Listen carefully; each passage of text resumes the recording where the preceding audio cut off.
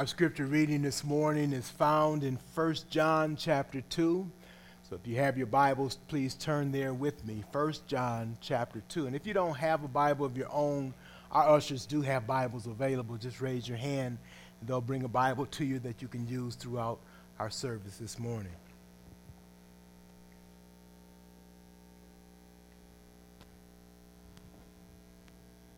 Reading is a continuation of our series in 1 John. This is our third message in that series. If you didn't hear the previous series, you can look at Sweet Communion on Facebook and you can get that sermon message. If you have any problems with that, you can see Lawrence, our tech guy, to show you how you can get that from the internet and hear the message in its entirety. 1 John chapter 2. Let's all stand then in respect to the reading of God's word. Just a short reading today. Our text is chapter 2, verse 7 through verse 17. 1 John chapter 2, verse 7 through 17. Please follow along with me as I read aloud. Beloved, I am writing you no new commandment, but an old commandment that you had from the beginning. The old commandment is the word that you have heard. At the same time, it is a new commandment that I'm writing to you, which is true in him and in you, because the darkness is passing away and the true light is already shining. Whoever says he is in the light and hates his brother is still in darkness. Whoever loves his brother abides in the light, and in him there is no cause for stumbling. But whoever hates his brother is in darkness and walks in the darkness and does not know where he's going, because the darkness has blinded his eyes. I'm writing to you, little children, because your sins are forgiven for his name's sake. I'm writing to you, fathers, because you know him who is from the beginning. I'm writing to you, young men, because you have overcome the evil one. I write to you, children, because you know the Father. I write to you, fathers, because you know him who is from the beginning. I write to you, young men, because you are strong, and the word of God abides in you, and you have overcome the evil one. Do not love the world or the things in the world. If anyone loves the world, the love of the Father is not in him. For all that is in the world, the desires of the flesh and the desires of the eyes and pride of life, is not from the Father, but is from the world. And the world is passing away along with its desires, but whoever does the will of God abides forever. May God bless this reading to us that we might understand and we might be challenged to walk in obedience to God's word. Let's bow now for a word of prayer. After a word of prayer, our choir comes with special music before the preaching of God's word today. Father, we say thank you for your many blessings that we have seen throughout this week. You have sustained us. You have kept us.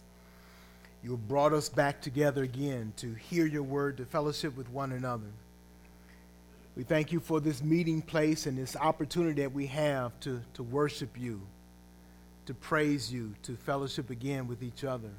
We pray that you would bless this service now, that you would bless the preaching of your word so that the message is clear and that your Holy Spirit in his power speaks to our hearts, challenges us in obedience to you, in submission to you, in examining ourselves correctly, and taking that assessment that comes from you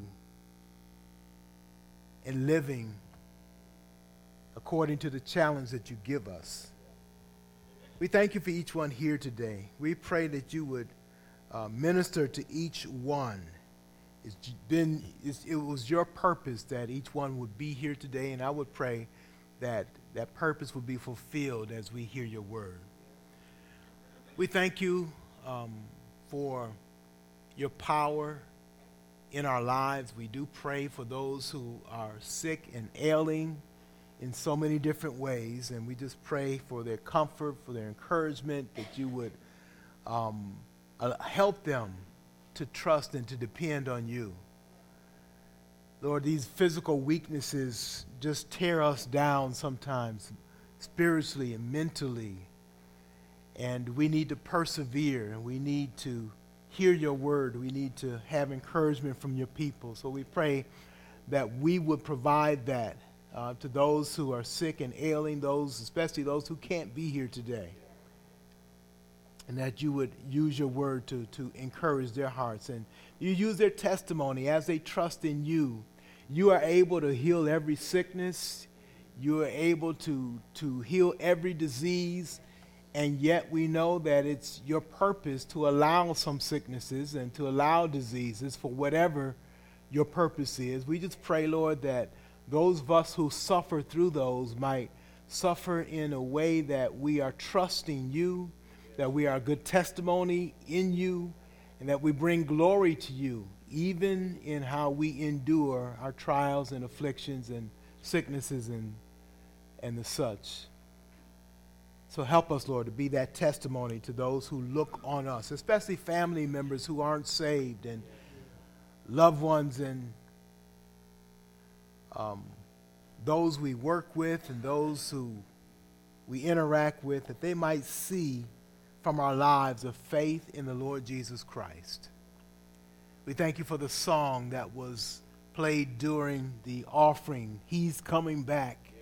May that be our hope. May that hope be seen in the way that we live, faithful, steadfast lives that know that you are in control, that aren't shaken up by the nonsense that we see happening all around us, but hearts that cling to you, you as our hope, you as our help, and you as our Redeemer, our healer, our God and our Savior. We thank you for that. Bless now this time together. In Jesus' name we pray. Amen.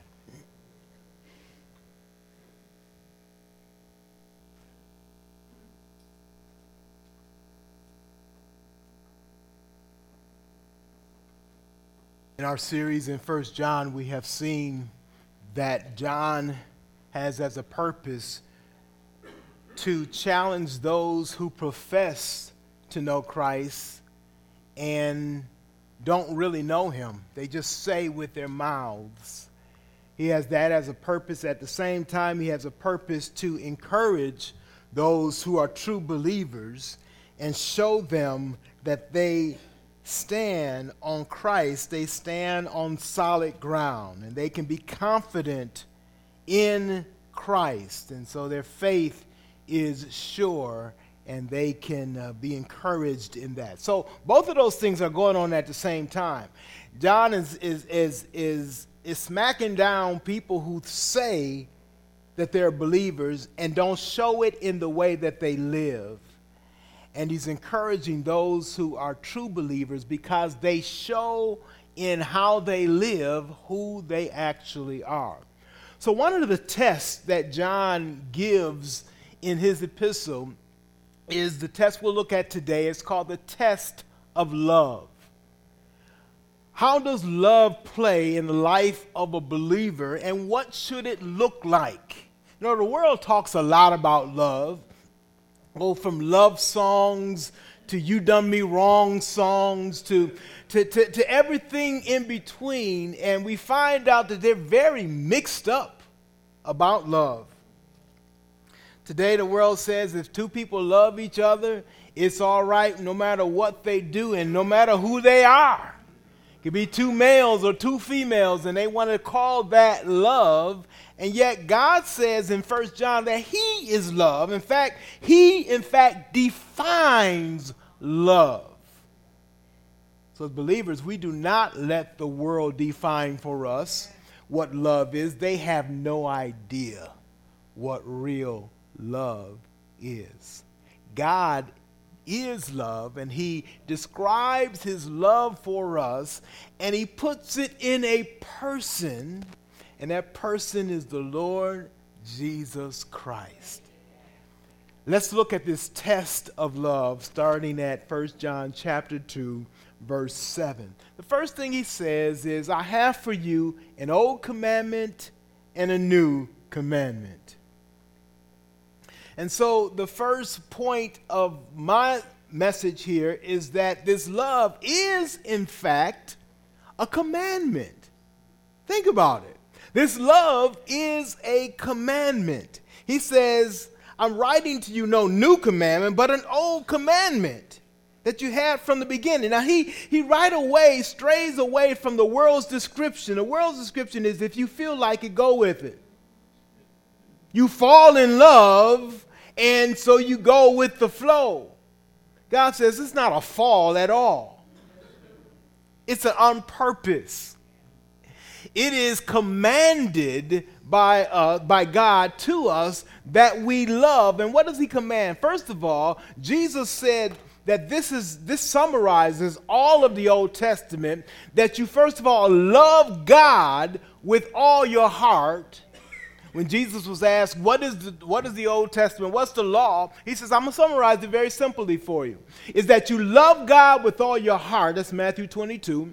And that you love your neighbor as yourself. And so he says you can describe all of the law and all of God's, the Old Testament, as this vertical relationship of love that we have for God, which creates in us a horizontal relationship of love that we have with fellow beings, fellow human beings. And so he says this is an old commandment. It's not really new. This is what God intended way from the beginning. In fact, he uses this phrase, I'm writing to you no new commandment, but an old commandment that you had from the beginning. The old commandment is the word that you have heard. And what he means by that is it's been spoken in the Old Testament and Jesus reiterated it. This commandment that you love. Again, it is a commandment. You have from the beginning, you've heard it, and it's summarized in what Jesus has said. So the first point of this message is that love is commanded. It's a commandment. The second point is what he really illustrates throughout the whole book when he says this. He says in verse 8, at the same time, it is a new commandment that I'm writing to you, which is true in him and in you. Just pause there. He says this is a new commandment, and that is our second point. Love is not just a commandment, it's a principle. Love is a principle. What do we mean by that? Love is what describes true believers. It's what shows us who we really are. He says it this way. In verse 8, at the same time, it is a new commandment that I'm writing to you, which is true in him and in you. He's saying this love is descriptive. It helps us see who the true believers are because it was in him, in Jesus, and therefore it is in you. It's not just that it's commanded. He's saying it being there or not shows who you are. Not that you got to manufacture it as a command, but you show it as a substance of who you are. When you cut an orange open, you expect to get some orange juice. Amen? When you split a lemon open, you expect to see lemon juice. When you cut a believer open, when you examine one from the inside, you expect to see Jesus, and that's shown as love. If it ain't there, throw that one away. That ain't a real believer. It ain't the real thing. He says that in so many powerful ways. Let's look at it as we examine this passage. He says, it's true in him and in you, because the darkness is passing away and the true light is already shining. Back in John, in the Gospel of John, you can turn there with me, John 13, verse 34 and 35, Jesus said it this way.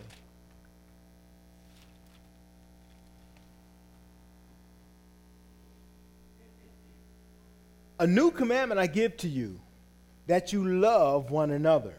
Just as I have loved you, you also are to love one another. By this, all people will know that you are my disciples if you have love for one another. He's speaking to his disciples, and he says, I'm giving you a new commandment. And it's not so much a commandment as it is a principle. This is the principle of being a believer, being a disciple, a follower of Christ. He says, how people will know that you're a true follower? Because you have love one for another. And how's that love described? He says it this way. You love one another just as I have loved you. Now, that's not watered down at all, isn't it? Jesus loved us so much that he gave up his life to pay for our eternity, to secure our eternity. He gave us what we could not provide for ourselves. He provided it in a very painful way. It says because he loved us. And so he says the mark of a true believer is to have a love like Jesus inside of us. He says that's not an option. It's not like, okay, if you have it, that's kind of nice. I give you, a hand clap. He says, no, if you don't have it, you're not a true believer. What kind of love did Jesus have? He laid down his life for us.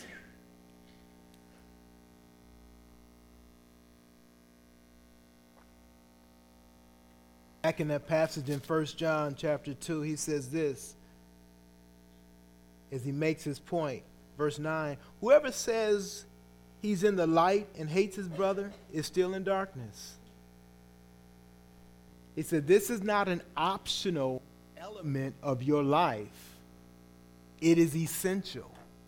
Whoever doesn't have it is in darkness. Whoever says he's following Christ, says he's walking in the light, but doesn't love his brother. He uses a stronger term, hates his brother, but that's true, isn't it? To hate is not to love. The one who doesn't love his brother then is not a true believer. He's walking in darkness. He says that again, verse 10. Whoever loves his brother abides in the light, and in him there is no cause for stumbling. But whoever hates his brother is in darkness and walks in the darkness and does not know where he's going because the darkness has blinded his eyes. He's walking in darkness. He's blinded. He thinks he's a true follower of Christ, but in fact, his own heart reveals that he isn't, because he doesn't have that love for his brother. Now, later on in 1 John, he begins to talk about what that looked like, and he goes back to Genesis, and he talks about Cain and Abel, and he talks about how Cain hated his own brother and killed his brother. He says that's a description of an unbeliever who goes against his own brother, who doesn't love his brother. Why did he kill his brother? Because his brother was accepted by God and he wasn't.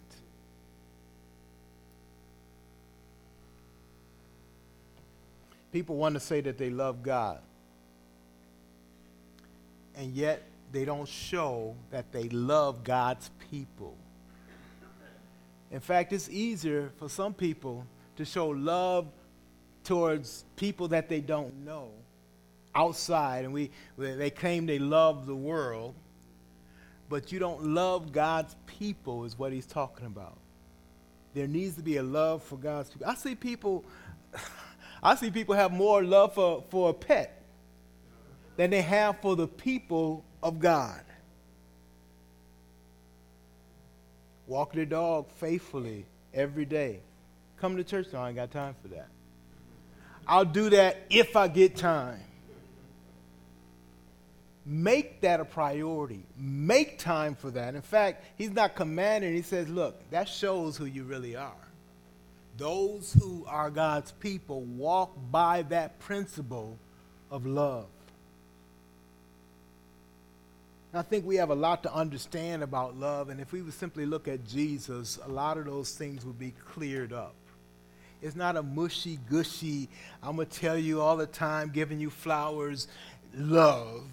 It's a real-life living love. We're going to get to an example of that when we look at Romans chapter 12 a little bit later. But where does this love come from? I believe in the next verses, in verse 12 through 14, he writes something that is a little bit hard to kind of put into an outline form, but I think very simply what he says is this. Here's the power behind this principle. Here's the enablement for this love, and I'm going to show it to you in a varied group of people.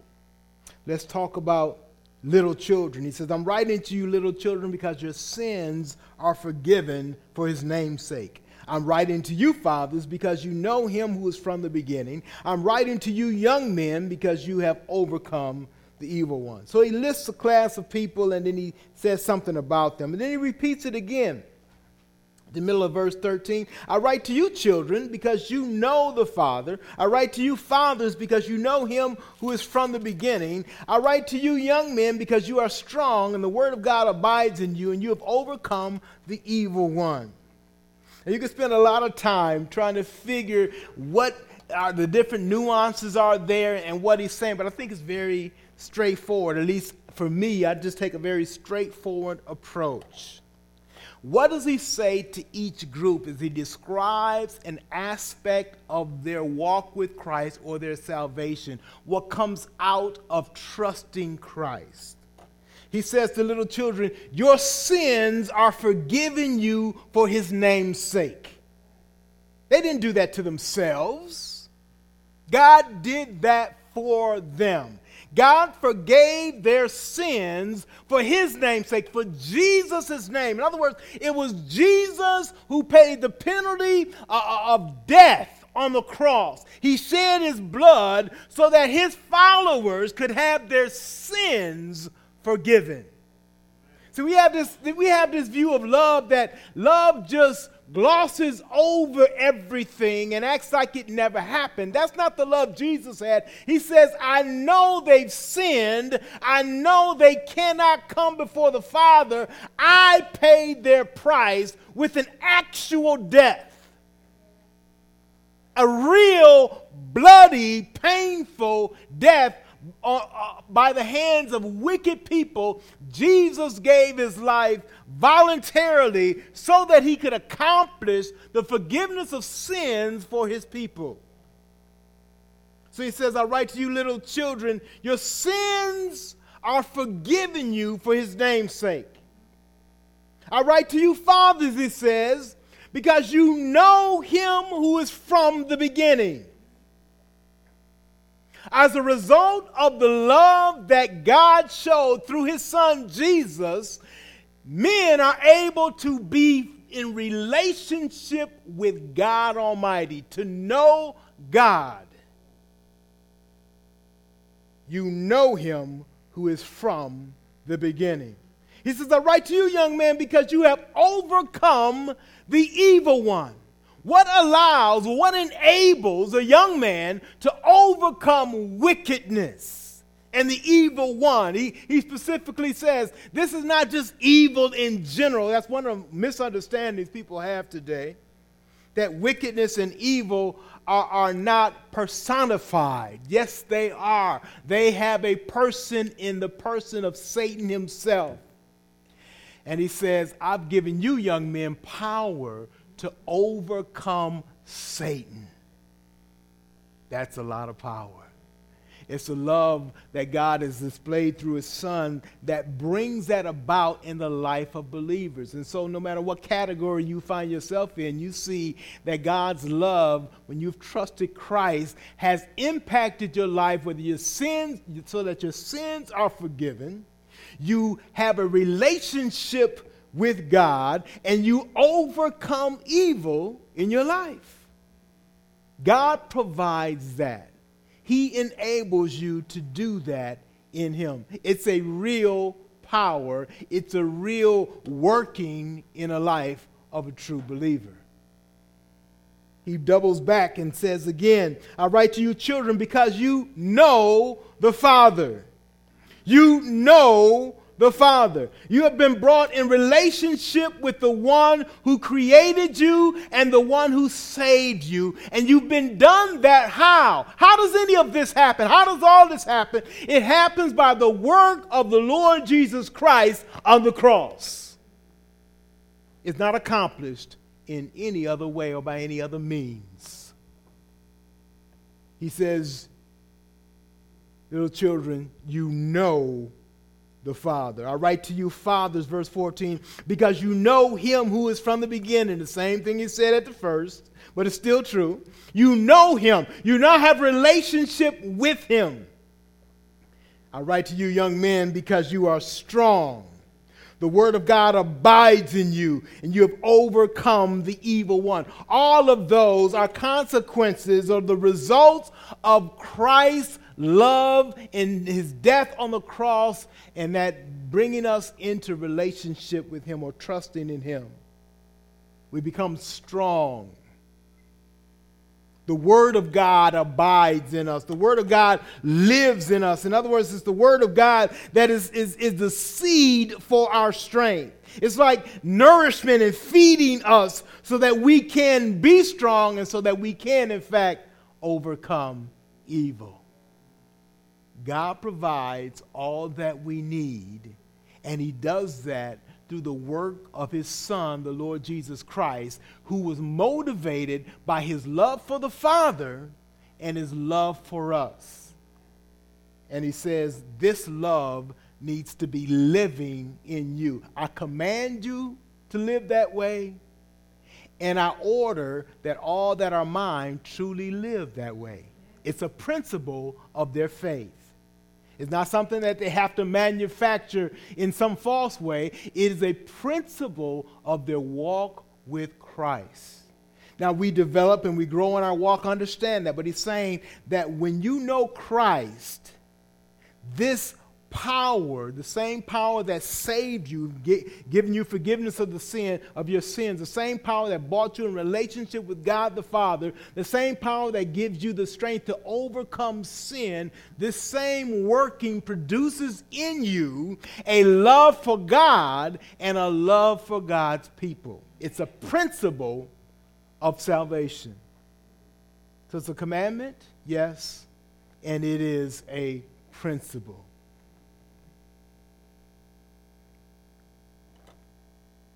Then he gives us an application of this love.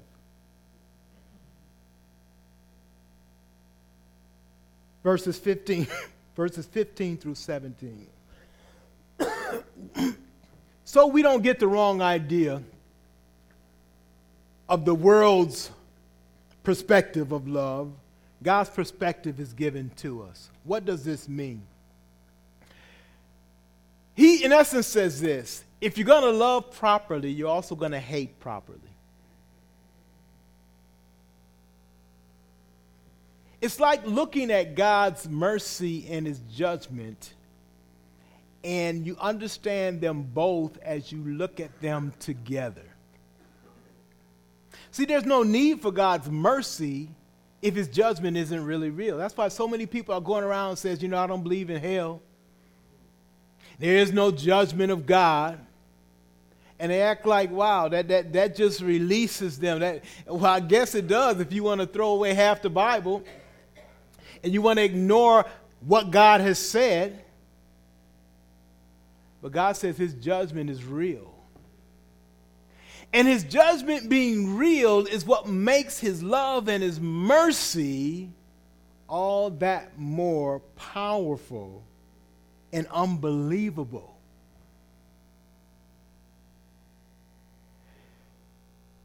And so we understand what it is to love when we understand what it is to hate as well. He says it this way: do not love the world. Do not love the world or the things in the world. When he's talking about the world, he's talking about the world system. He doesn't say, I want you to hate a tree or a mountain or the sunshine. He created those things, and when he created them, he said they're good. What he's talking about is the evil world system that is tainted by Satan. And we often fall in the trap of that. So he's saying, don't love the ways of this world. He's even saying, don't get caught up in the comforts or the pleasures or even the provisions of this world. Some of the things that he's telling us not to love are not necessarily evil or bad things. He's saying, don't love them. Let me explain it this way.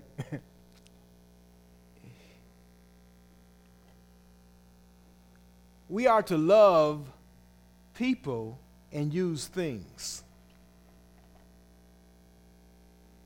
instead of the other way around. Too many people love things and use people. Love that money, and I'll use whoever I can to get it. He says you are to love people and use things. So he says, don't love even the provisions of this world. Now, we need provisions. You're going to live in this world, you need a job. You need income. You need a source of money so that you can sustain yourself, so that you can eat, so that you can be clothed, you can have a place to stay. Those are some of the basic things that we need. But God says, as you walk through this life, don't get wrapped up in the things of this life. And let me explain it this way. Don't get wrapped up in the things of this life that are temporal. Cling towards and pursue that which is eternal. Now, he says that in this passage. If you look at verse 17, the world is passing away along with its desires. But whoever does the will of God abides forever. So he makes a distinction between that which is temporal, that which is temporary, that which will not last, against that which is eternal. He says, don't set your love on things, on systems that are going to break down and are not going to last. In other words, instead of that, set your heart, pursue with all of your heart that which is eternal and that which pleases God. So what he says is, then order your love. Don't love the things of this world or this world system. Now he goes on to describe, he says, all that's in the world, the desires of the flesh, the desires of the eyes, and the pride of life. Now, some of those things aren't necessarily bad. He says, the desires of this world. We all have desires or things that we need, that we seek after. We need air to breathe. We need food to eat. We need to live in a certain way, or we need to function in certain ways. And it says we need those things. God knows that we need those, but he says, don't turn your heart to those things and fail to remember or to reflect or to focus on the God who made all things. So he's saying, don't get caught up in this temporal world. Now, that's a message for all of us because we live in this temporal world. And sometimes, if we're not careful, that's all we know is this temporal world. And we begin to live like we ourselves are temporal when we're not. We're not. We're not temporal. We are eternal. We will live forever. He says, don't get caught up in the mess of this world, but keep your focus on that which is eternal. What is eternal? He says, look, why don't you think about it this way? What you going to have 200 years from now? Focus on that. Or live your life in such a way that that takes most of your drive and the minimum amount of your effort is on the stuff that's temporary. I was going throughout this week and I was just thinking, there's so many thoughts that pop into my mind that are worthless or at best unproductive. I began to battle in my mind what a person said and how I'm going to answer them back. And I was in a fight with that person that never really happened. If she said this, well, I'll tell you what. She never said that. But I went on for 5 minutes on that drill of what I was going to do. And then I thought, wait a minute. This don't make no sense. I'm spinning my wheels on something that is useless, that doesn't have significance. And I thought, how often do I do that? How often do I get caught up in the mess of this world that's going to mean nothing probably 5 minutes from now? Why don't I spend my time? Why don't I spend my energy? Why don't I spend my love and my desires for that which is eternal? Because that truly is an investment. See, when I waste my time on stuff that ain't going to last, I've just wasted that time at best. At worst, I've got myself involved in stuff that just drags me down and pulls me like someone getting stuck in the mud, just drags you down. But when we invest in that which is eternal, that which pleases God, that which will count 100, 200, 1,000, 1,000,000 years from now, will still have significance and meaning. What is that? It eliminates quite a few things then, doesn't it? It eliminates a lot of things that we drive after, that we search, that we expend so much of our energy in. And it drives us to God, that which pleases. Now, I know you asked the question, well, I can't just be walking, on cloud 9 all day. I got to live in this world. Yeah, you do, and I do too. But what you do is you begin to minimize those things that are temporal, and you begin to emphasize and expand and think and reflect and meditate and focus and worship God and love those things that are eternal. And you'll see how one of the things it does, it begins to change your priority. It begins to change your priority. He says when you love God, He becomes your priority. When you love God's people, the fellowship of God's people becomes your priority. When you love things, overtime becomes your priority. How you going to pay that, MasterCharge card becomes your priority. What you going to put next on the card. What you can shop on the internet in. Oh, I'm messing with some people now. That becomes your drive and your priority and what comes next. How can I get to this next level of my job? How can I do this? How can I do that? Now, some of those things are necessary, understand, but they ought not take all of your time and all of your focus because they're not going to be around for very long. So he says, stop spending all of your time there and reprioritize so that you begin to shift your time and your focus and your priority in that which is eternal. So he says, don't love this world or the things that are in this world. Don't set your whole heart to go after that. You know how it is. And, we were all kids once, and I don't care whether you were rich or poor. You probably had an experience like mine on Christmas. You waiting for Christmas, and you had your list of all the stuff you wanted for Christmas. That stuff meant so much to you. And then Christmas came. You got some of it. You didn't get all of it. And it just broke your day. Actually, you got all you want, and it makes your day for a day. The very next day is broke, or you found out you didn't get the updated one, or you got this, and now you need to get this to go with it. It just begins to drive you, and it doesn't let go. And you really secretly ask the question, is it worth it? Sometimes we're scared to ask that question. We need to ask it because the answer is no.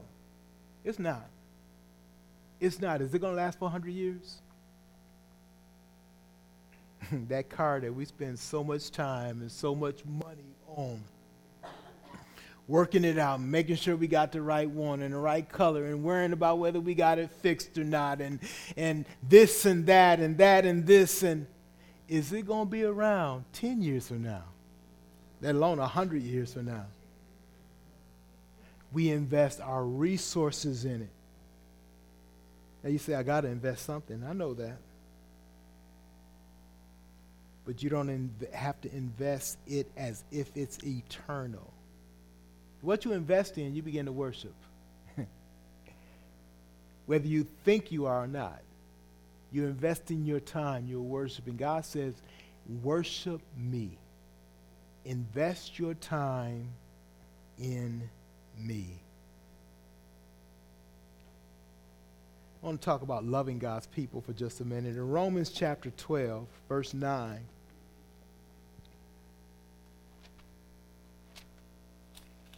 What does it look like to love God's people? Keep in mind, that's the emphasis here in John. It's not an emphasis on loving everybody in the world. The Bible doesn't say you shouldn't love people in the world, but he's saying the real test is, do you love the brothers? Do you love the people of God? That's the real test. I remember when I was young, I was number 5 in a line of 6, and so I had brothers older than me. I had a brother younger than me. And I used to wear hand-me-down clothes all the time. And I got tired of wearing hand-me-down clothes. And I said, one of these days, I'm going to make my own money. I'm going to wear my own clothes. And so I began to make some money. I began to set aside my own clothes. I had a whole closet full of shoes. Unfortunately, both of my brothers wore the same size shoe as I did.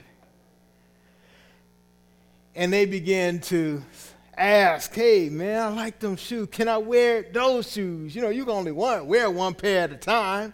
I'll wear those shoes. I began to hate that they wanted to borrow my shoes. Go get your own shoes. A friend would come over and say, man, you got some sharp shoes. Hey, you want to wear one, man? You can have it. I began to think about that. My own brothers, I would kill them if they touched my shoes. But somebody else, just give it to them. Let them use it. Let them wear it. What becomes a test is those people who are closest to us that tend to get under our skin sometimes. They're always around us. That's the real test. Not somebody out who you see once in a while. But some folks close by that you live with. Do you love God's people? In Romans chapter 12, verse 9, it says this, let love be genuine. Let it be real. Now people say, I'm just going to keep it real. But what they mean is, I'm just going to be ugly. I'm not going to change what I do. I'm just going to tell you what I don't like or how I am. He says, let love be genuine. He didn't just say, tell it like it is. He said, be like it should be. Let love be genuine. And then he says something else that goes right along with love, the word abhor. Abhor what is evil. You cannot truly love if you don't also hate. In other words, you cannot love without selecting something and choosing and denying something else. When a man marries a woman, he selects her and he chooses and he pours his love out on her and he says, bye to everybody else. You're not the one. And I don't have a problem telling you, you're not the one. This is my one. This is who I'm devoted to. Therefore, I cannot be devoted to you. You can't be devoted to two. You can't have two masters. You either love the one and you hate the other. You choose the one and you do not choose the other. He says, let love be genuine. Then he says, abhor that which is evil. Hate that which goes against God's principles in your life. Hate it, he says. Abhor that which is evil, that which goes up against God. Abhor it. Not think it's okay. Not get along with it. He said, abhor it. Then he gives us some very practical things. Hold fast to what is good. Love one another with brotherly affection. Outdo one another in showing honor. Do not be slothful in zeal. Be fervent in spirit. Serve the Lord. We have a group of people in society who say, I love Christ. Are you connected to a church yet? No, I'm not. Are you searching for one? Well, yeah, I am. How long have you been searching? 10 years. Yes. You're lying to yourself. You're not searching for anything. You decided to stop searching. For whatever reason, you decided that the fellowship of God's people is not significant enough for you to make it a high priority. The scary thing is this passage says, that says something about you. It doesn't say you're an okay person. It says you are in darkness. People would love me to water that down, but God doesn't. He says, you call it a small deal. He says, I call it huge. He says, when you do not make my people your priority, you do not make me a priority.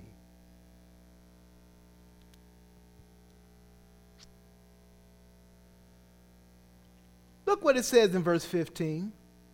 1 John 2. Do not love the world or the things in the world. If anyone loves the world, the love of the Father sometimes ain't in him. No. The love of the Father is not in him. He makes a clear distinction. You can't walk both ways. He's saying live out the principle of your life. In fact, he's saying you're already living it out. What does it show? If you don't like what it shows, then show and live that principle so that it shows what is right, what lines up with God's truth and God's word.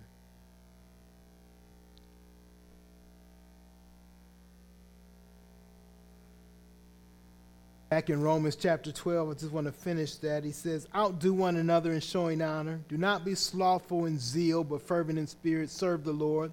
Rejoice in hope. Be patient in tribulation. Be constant in prayer. Contribute to the needs of the saints and seek to show hospitality. I like that last two. It gives us some practical things. Contribute to the needs of the saints. He didn't say give that guy $1 who's begging on the corner. He said contribute to the needs of the saints. He says make it a point. Make that your priority. If you want to give that guy $1, that may be fine. I'd argue with you about that. You'd be better steward than to come where people are living for Christ and you know a need and you give to that genuine need instead of just saying, I'm going to show you I love you, I'm going to give you $1. You don't even know that person. You don't know what they're going to do with it. But there are some you do know, or some you ought to know. And you ought to get to know them. He says, contribute to their needs. Be practical in your love. Be genuine in your love. Be real in your love. And then he says, seek to show hospitality. Seek to show hospitality. That's another good practical way. When's the last time you had somebody, one of your Christian brothers or sisters, over to your house with you? I know we get busy in all kinds of things and we get tied up in this and that. But he says, make that a priority. Make it a priority. Make it a part of your life. Welcoming people over. Seeing to their needs. Letting them see how you live. And that's the shame part. A lot of us don't want people coming to our house. Oh, man, I got to clean up first. Well, that's a shame. They ought to see how you live. If you're ashamed of that, you ought to straighten that out so that you can welcome them over. It's not the size or the cost of your house. It's that you care about ministering to God's people. And that you use everything that God gives you for his glory. Isn't that what it means to not love the world, but to love God, to love his people, and to use the things and love people? Instead of loving things and using people, use everything that God has given you for his glory in ministering to God's people first. Make that a priority. And I'm not telling you that you shouldn't give to United Way or you shouldn't give to charities or things like that. You can give, but as much as you give there, make your first priority the fleshing out, the working out of God's people. Let me ask you a question. How many people at work do you know that are true believers? Have you tried to get to know them? Have you talked with them? Sure, they may be going to another church and they can't go to the same church with you while they're faithful at their church. I understand that, but do you know them? Do you make friends with them? Do you make it a point to get to know them? They are believers. Do you fellowship with them? Do you pray for them? Do you encourage them?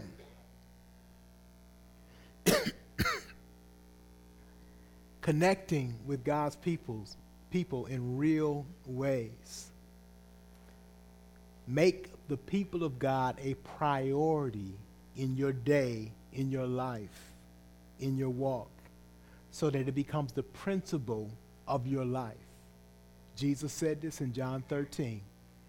This is how the world will know that you're a believer, because you love one another. How do they see that in your life? Let it be seen. He also said in Matthew 5:16, let your light so shine. Let it be seen.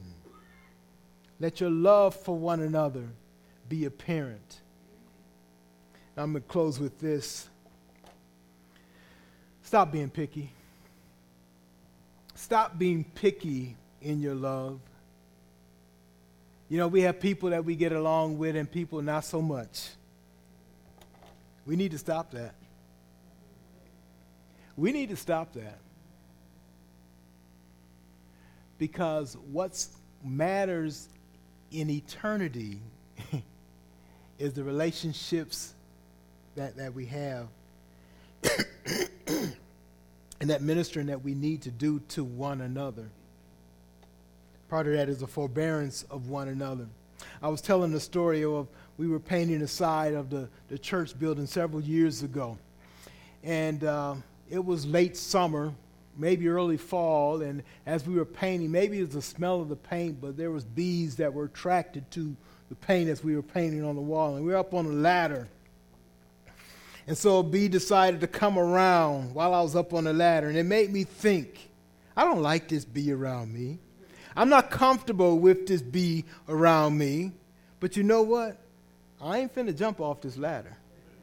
I'm way up on this ladder, and I'm not going to even swat it if it gets on my arm, because I have one hand on the ladder and the other with a paintbrush in my hand. What I decided to do is, I don't have time to go after this bee. I got a job to do. And if it stings me, it stings me, but that ain't going to kill me. I'm not allergic to bee stings. It's not going to kill me. It may hurt for a little bit. But what may kill me is if I overreact to this bee and fall off this ladder and really hurt myself. So I made a decision. The bee was insignificant. I made that decision that the bee was insignificant, that I was going to treat it like it was nothing else, and I was going to go about my regular business. Why? Because there was more important things at risk and more important things to do. I encourage us to develop that attitude as we work with each other. Amen. I'm not going to let this bee stop me from doing the job that I have to do, and I'm not going to make it my whole focus, or it distracts me from how I should perform what God wants me to do. I'm going to go about my business whether this distraction is there or not. Stop being petty in your love. I can't sit with brother so-and-so. I can't sing next to so-and-so. They always off key. And so I'm going to quit the choir.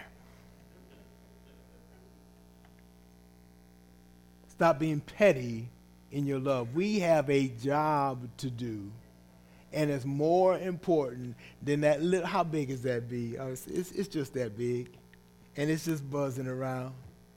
Ignore it. How can I ignore it? Ignore it. Because there's more important things to do. That's called forbearance. You say, I wish this bee would stop bothering me. And this bee has a name, doesn't it? This bee has a name and a face. And you would think that, hey, if they were listening to the same sermon you was listening to, they'd stop bothering you. Maybe they should and maybe they will, but what are you going to do is the question. Stop being petty in our love. We have a job to do. We have work to do. And I look at what God has called us to do in this ministry, and the great need for faithfulness, whether it's with truth seekers or the Sunday school, or people who just going to faithfully teach our children, bring them in Sunday school, being faithful in any part of this church ministry. We do so many things that require faithfulness. We cannot afford to get distracted by things that do not deserve our full attention. God deserves it. This work deserves it. And we ought to love God to show it that way. We ought to love each other to put up with a few bee stings for the sake of following Christ, for the sake of accomplishing what will count for eternity. Father, we pray you would prick our hearts in those areas that we are complacent in, those areas that we need a nudge in and we're not budging. I pray that you would move. You would use your Holy Spirit, you would use your word to bring to mind, to remind us, to challenge us, to shake us up, to motivate us, to encourage us, to rebuke us in all the ways that are pleasing to you. May we demonstrate the love of the Lord Jesus Christ, who loved sinful me, though I would disappoint him time and time again. He loved me so much that he would willingly go on the cross, nails in his hand, spear in his side, thorns across his face, spit running down his face, whip, stripe after stripe across his flesh. The pain that he endured willingly for me. There's no greater love than what he showed for me. May that motivate me in loving you, Father, loving the Lord Jesus Christ, the Holy Spirit, and loving those whose hearts you have touched, bringing glory to you. Lord, there's decisions that need to be made today as a result of hearing your word. And I pray you would not allow us to escape those decisions, but you would challenge us to make those decisions right now, those practical things that we need to do. As I close this time of prayer, I'm going to ask my wife if she would join me in the back. We'd love to just greet you and talk with you. And as your head remains bowed, your eyes closed, I'm going to ask Brother Cliff Hield if he would close this service in a word of prayer.